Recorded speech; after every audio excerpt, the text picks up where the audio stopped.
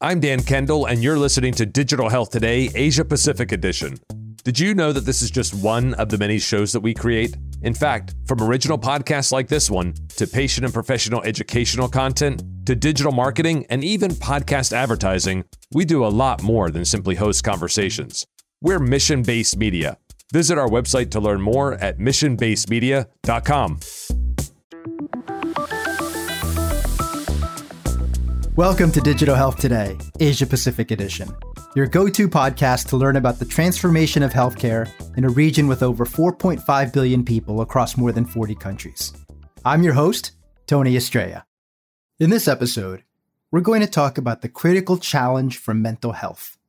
Globally, mental health is already viewed by many as a growing problem encompassing various areas including depression, disorders from trauma, substance abuse, and of course, stress and anxiety.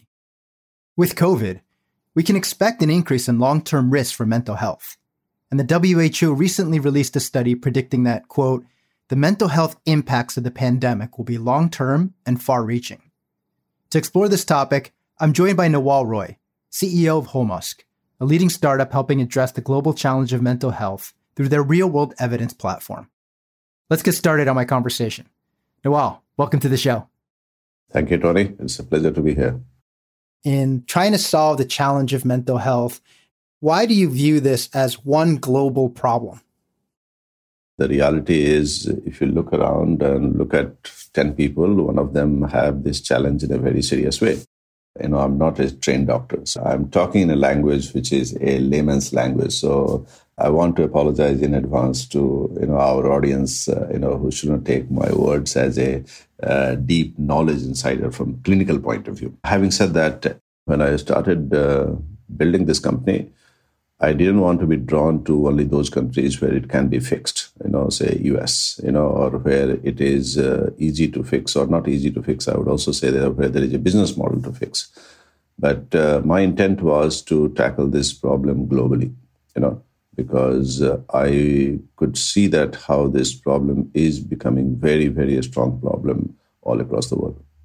And so when we look at mental health and the challenge there, talk about the categories that you use and how you break that down. Clearly, depression is one of those, and there's other categories. What are those? So certainly there is a broad macro divide is into two buckets. One is neurodevelopment, which is, the psychiatry related stuff comes into that bucket, which is around, depression, mood disorder, and what have you. And number two is neurodegeneration, where, Alzheimer's, dementia, schizophrenia, and things of that comes into the nature, Those are the two macro divide. The reality is there is real challenge of nomenclature in this area. People are still confused between behavioral health, mental health, central nervous system, brain health, neuroscience, psychiatry, Like unlike oncology, which one oncology captures every kind of cancer that is out there, in mental health, there is a real challenge as to which term is being used or which sector is being used in that area. As I said at the start of the episode, mental health is a global challenge. And your company, Wholemusk, operates around the world with 9 different offices in the US, Europe, and Asia. This footprint gives you an opportunity to see patterns in the mental health challenge. So what can you share with our audience about what you've learned? The reality is that disparate nature of it is certainly perplexing. But the default is when people talk about mental health, they think about depression. And that's not necessarily a bad place to start. So depression is a serious, serious challenge. And if we as a company were to choose, I would say on the neurodevelopment side, we'll choose depression. And on the neurodegenerative side, we will choose Alzheimer's. These two would be the two subcategories that would be very, very deeply focused on. So we tend to start from there, but the depression is our default starting point in most discussion. That's great. Helpful context for our audience in terms of the big places to start.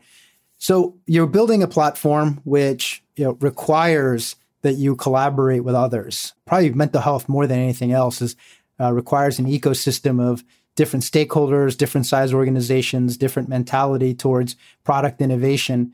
Let's talk a little bit about the focus of innovation, which I define as doing something different from a product perspective, and how much capital is required to be effective for innovation in mental health. In terms of innovation, you can innovate in multiple categories. Number one is just in the domain of knowledge/stigma. Okay, the empowerment or having an objective set of knowledge, or even recognizing that this can be like any other pathology or any other disease, acceptance of that from the knowledge component itself is area where a lot of innovation can happen. Okay, that's number one. So literally, how do we get that community level knowledge? Like no one offends you, or you are not offending anyone if you get fever tomorrow. But if you are telling someone that, okay, you have mood disorder, all of a sudden it looks like you have got something that is socially awkward. Okay, that's number one. So I would say knowledge/stigma is one component. Number two is diagnosis, a proper objective diagnosis that has value. That is a challenge currently. Number three, I would say care that gets delivered, which is driven less by opinion and more by measurement-based care or evidence-based care. And the last but not the least is, can we really build digital biomarkers so that we are objectively able to see things? Okay. Right now, there is a real lack of biomarkers that can be used in this area. There is a lot of quote-unquote survey-driven risk scores, but no real biomarkers that can define this. One can literally innovate in all these four areas. Okay. And last but not the least is, can we go upstream and fight battle where there is even things like Alzheimer's? There is no real successful trial has happened in the last 20 years. So when can be the very first drug that can be built into that area would be another one. When it comes to capital, if I look at purely from the burden of disease point of view, the estimates are that on an annual basis, it will touch close to $1 trillion on an annual basis. And my estimates are always that if you're solving $1 trillion problem, you will need at least 1/10 to 1/7 of that to solve that problem. Okay, that means we are talking anything from 100 billion to 150 billion or so at a macro level, at a global scale. At a company like us, we are very, very focused on evidence generation as to how do we really transform care as measurement-based care and the evidence-based care. In that area, a company like Holmos can easily use up to $1 billion in the next 5 years without any challenge. Yeah, that's a big number for startups to think about, and the overall industry to think about, because you're not talking just about technology innovation here. This is the entire ecosystem coming together. You mentioned, knowledge stigma, breaking through to be able to have an open dialogue at all levels of society, right? Your doctor being open-minded, your family being open-minded, your coworkers.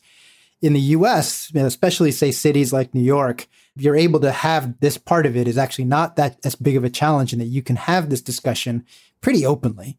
But that's definitely not the case in Asia Pacific. When we talk about India or South Korea, those are two countries that for me come to mind where the stigma of having this conversation is really high. Mm-hmm.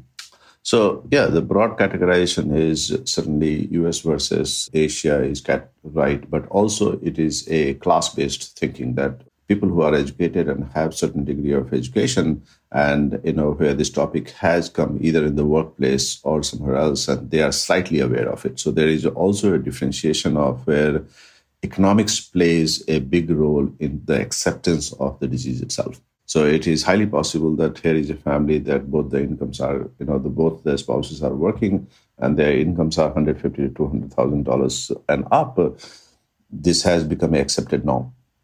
Okay, they started talking about it. So that distribution is there in both parts of the world.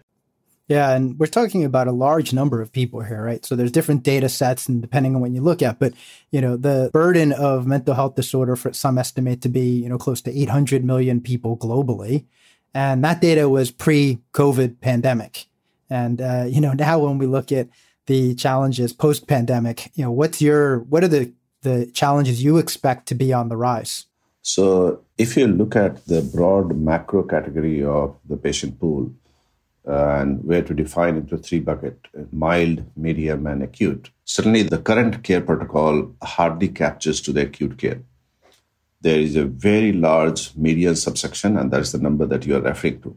Post-COVID, it has become obvious that we need to pay attention even to the mild to medium category because that volume is really very, very large, and we are seeing the impact of it.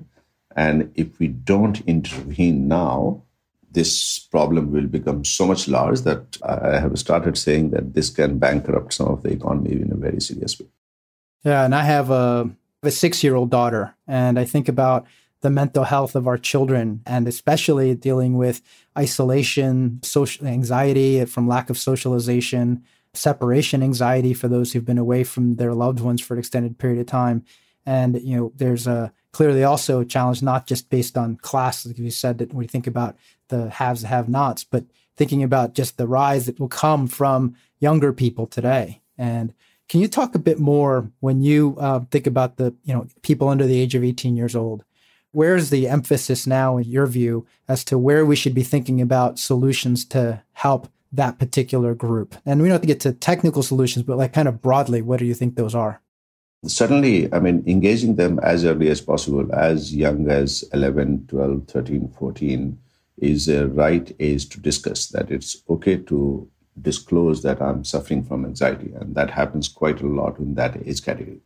As anxiety becomes serious, and if it is not tackled either by therapy or by sort of medicine, it start becoming serious. And, very soon it becomes acute. And the idea is that the knowledge impartment at that particular time is very, very important.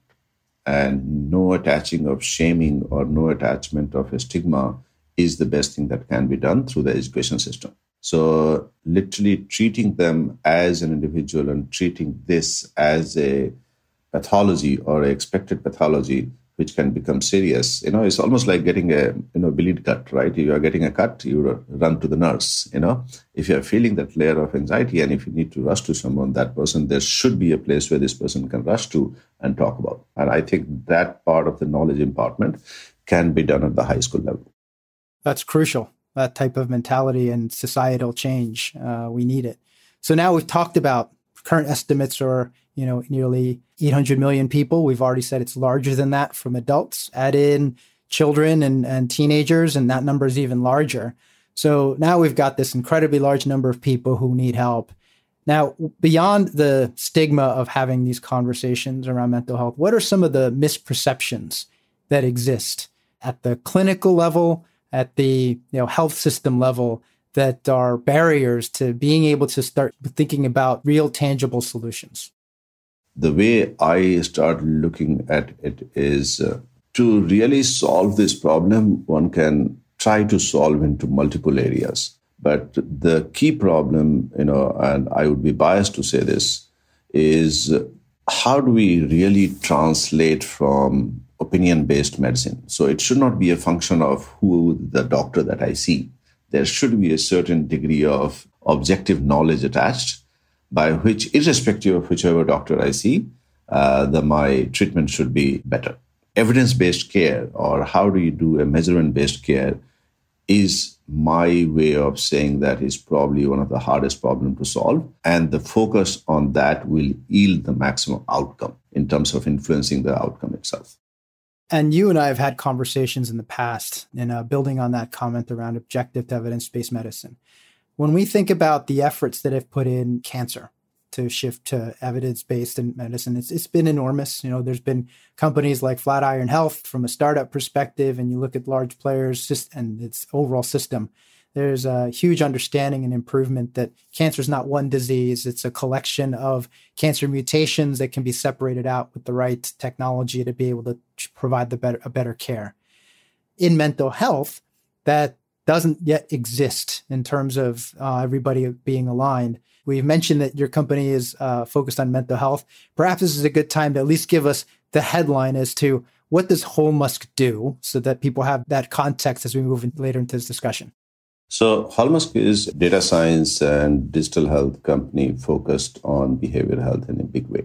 And what we are trying to do is build one of the largest real-world evidence platform by which we can really reduce the evidence gap. The current care protocol is full of evidence gap, and the intent is through this platform, one can really minimize that, if not eradicate that evidence gap completely. That's the macro goal. At the back of it, essentially, we have three unique assets.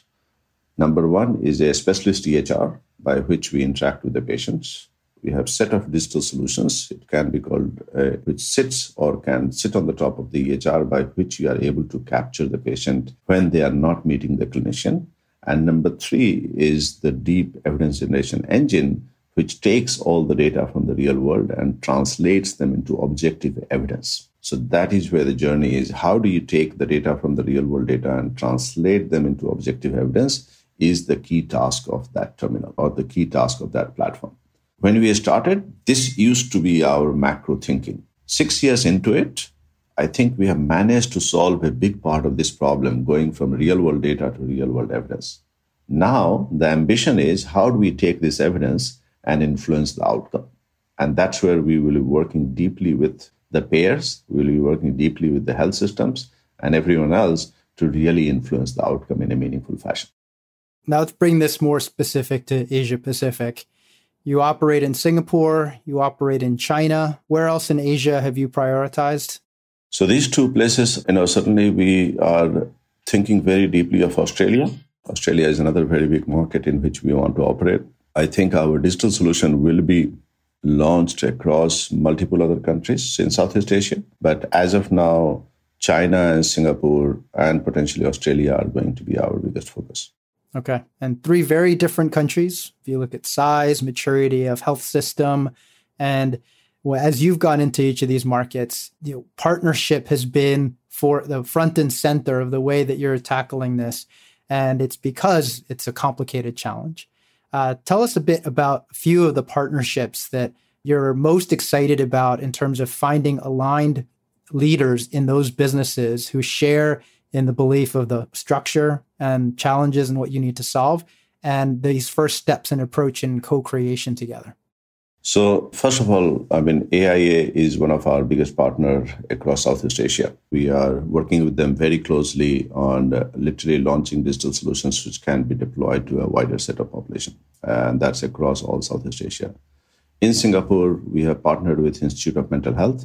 And Institute of Mental Health is one of the largest inpatient facility.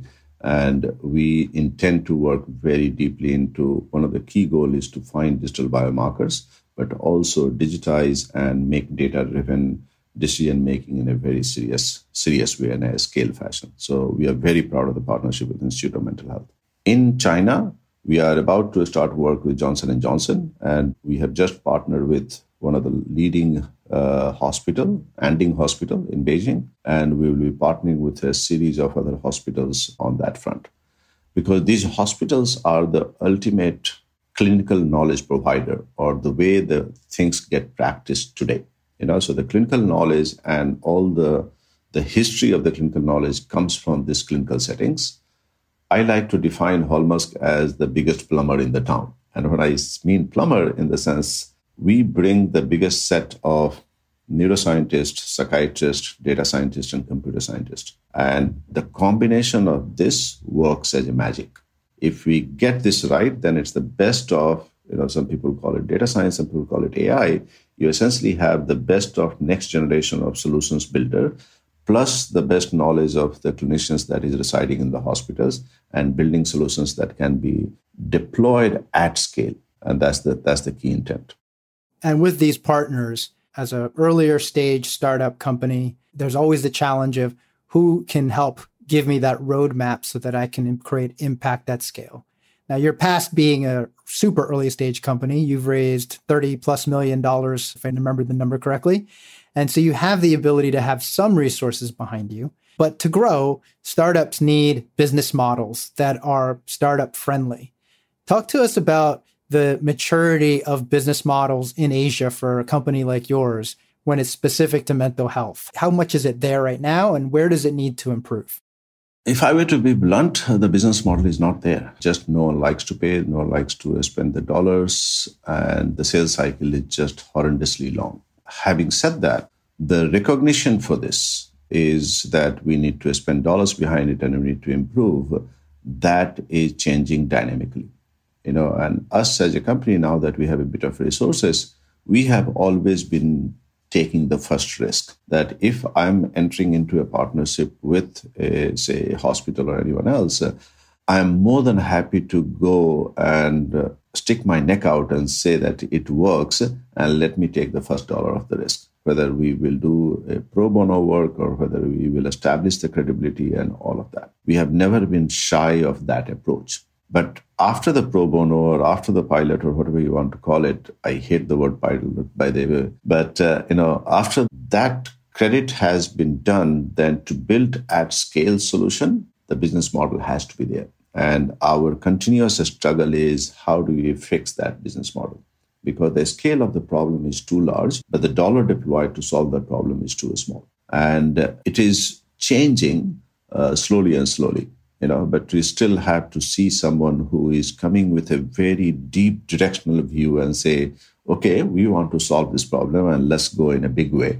And here is our capital behind it. Whether that is a private investor or a government investor or a government partner, we haven't seen that dollar. I think the only thing we have seen is the recognition of this in all the three markets, China, Australia, and Singapore.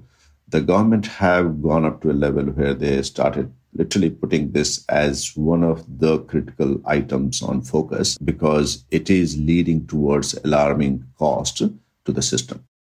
Now, recognition from a stakeholder that the problem is big enough that they should allocate resources is step one. And when I've done work in both inside of an insurance company across Asia Pacific and now working across various organizations, I look at this question of pilots or identifying early success as finding a way that you can show that not only do you have a quick win in alignment to business objectives, but there's a reason to invest more resources. And that to me comes back to can you objectively measure the impact of what you're trying to do? And, you have an audience room full of people or virtual room here of people who are interested. What should my metrics be? If I'm sitting here listening to you. So can you give us some guidance as to what are you seeing that works in defining those early metrics that then lead to the reason to start investing more into programs that support data?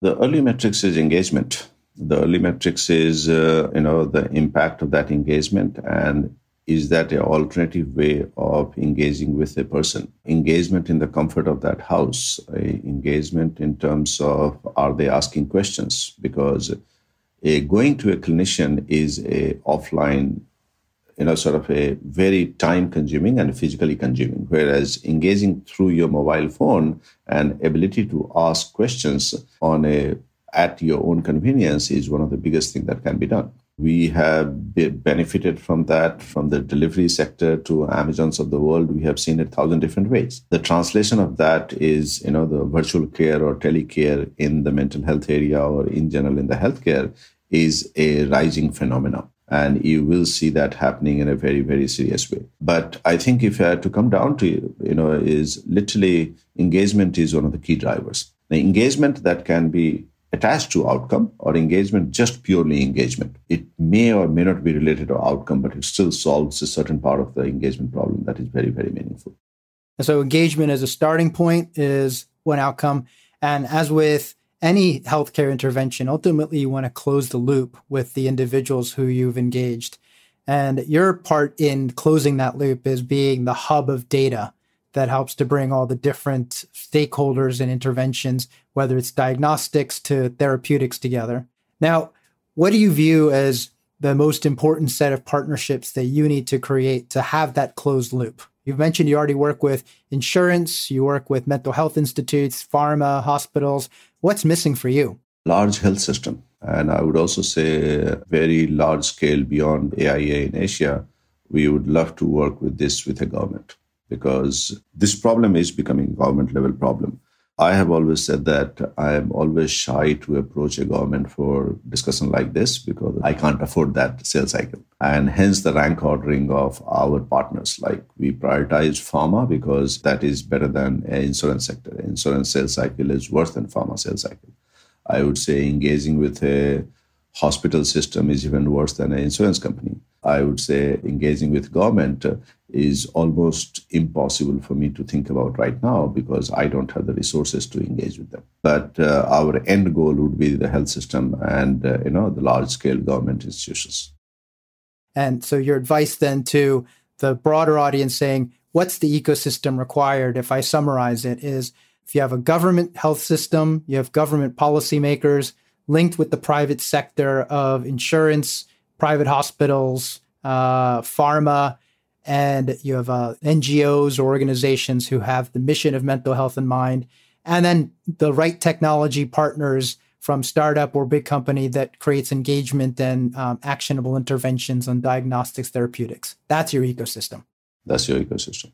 And engage a startup as a true partner. Don't engage them as some junior member of the sector.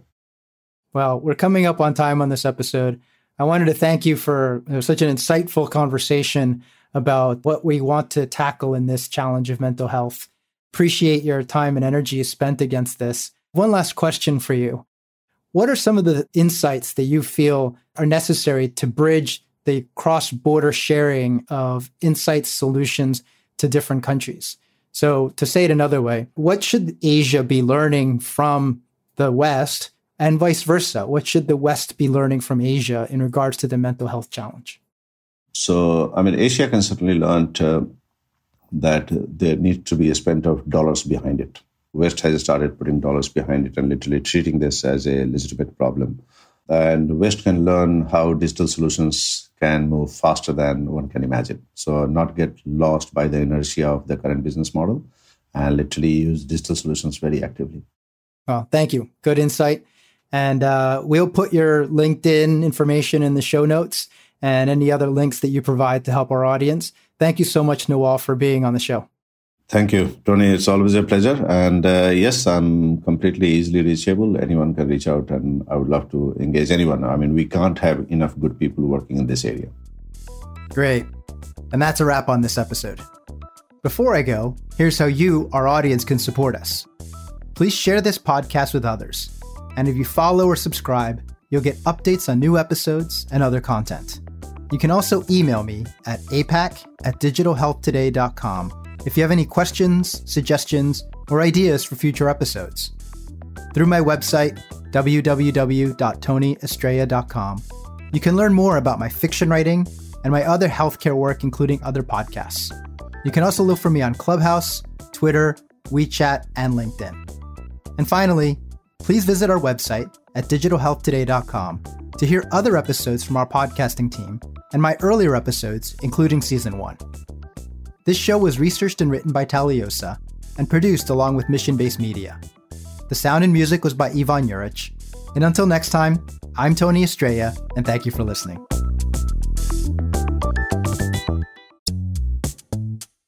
Hey, Dan Kendall here. Thanks for tuning into Digital Health Today, Asia Pacific Edition. This episode may be over, but there's plenty more where this came from. Just visit our website to find other great shows featuring digital health leaders and innovators. Find us at digitalhealthtoday.com. That's digitalhealthtoday.com.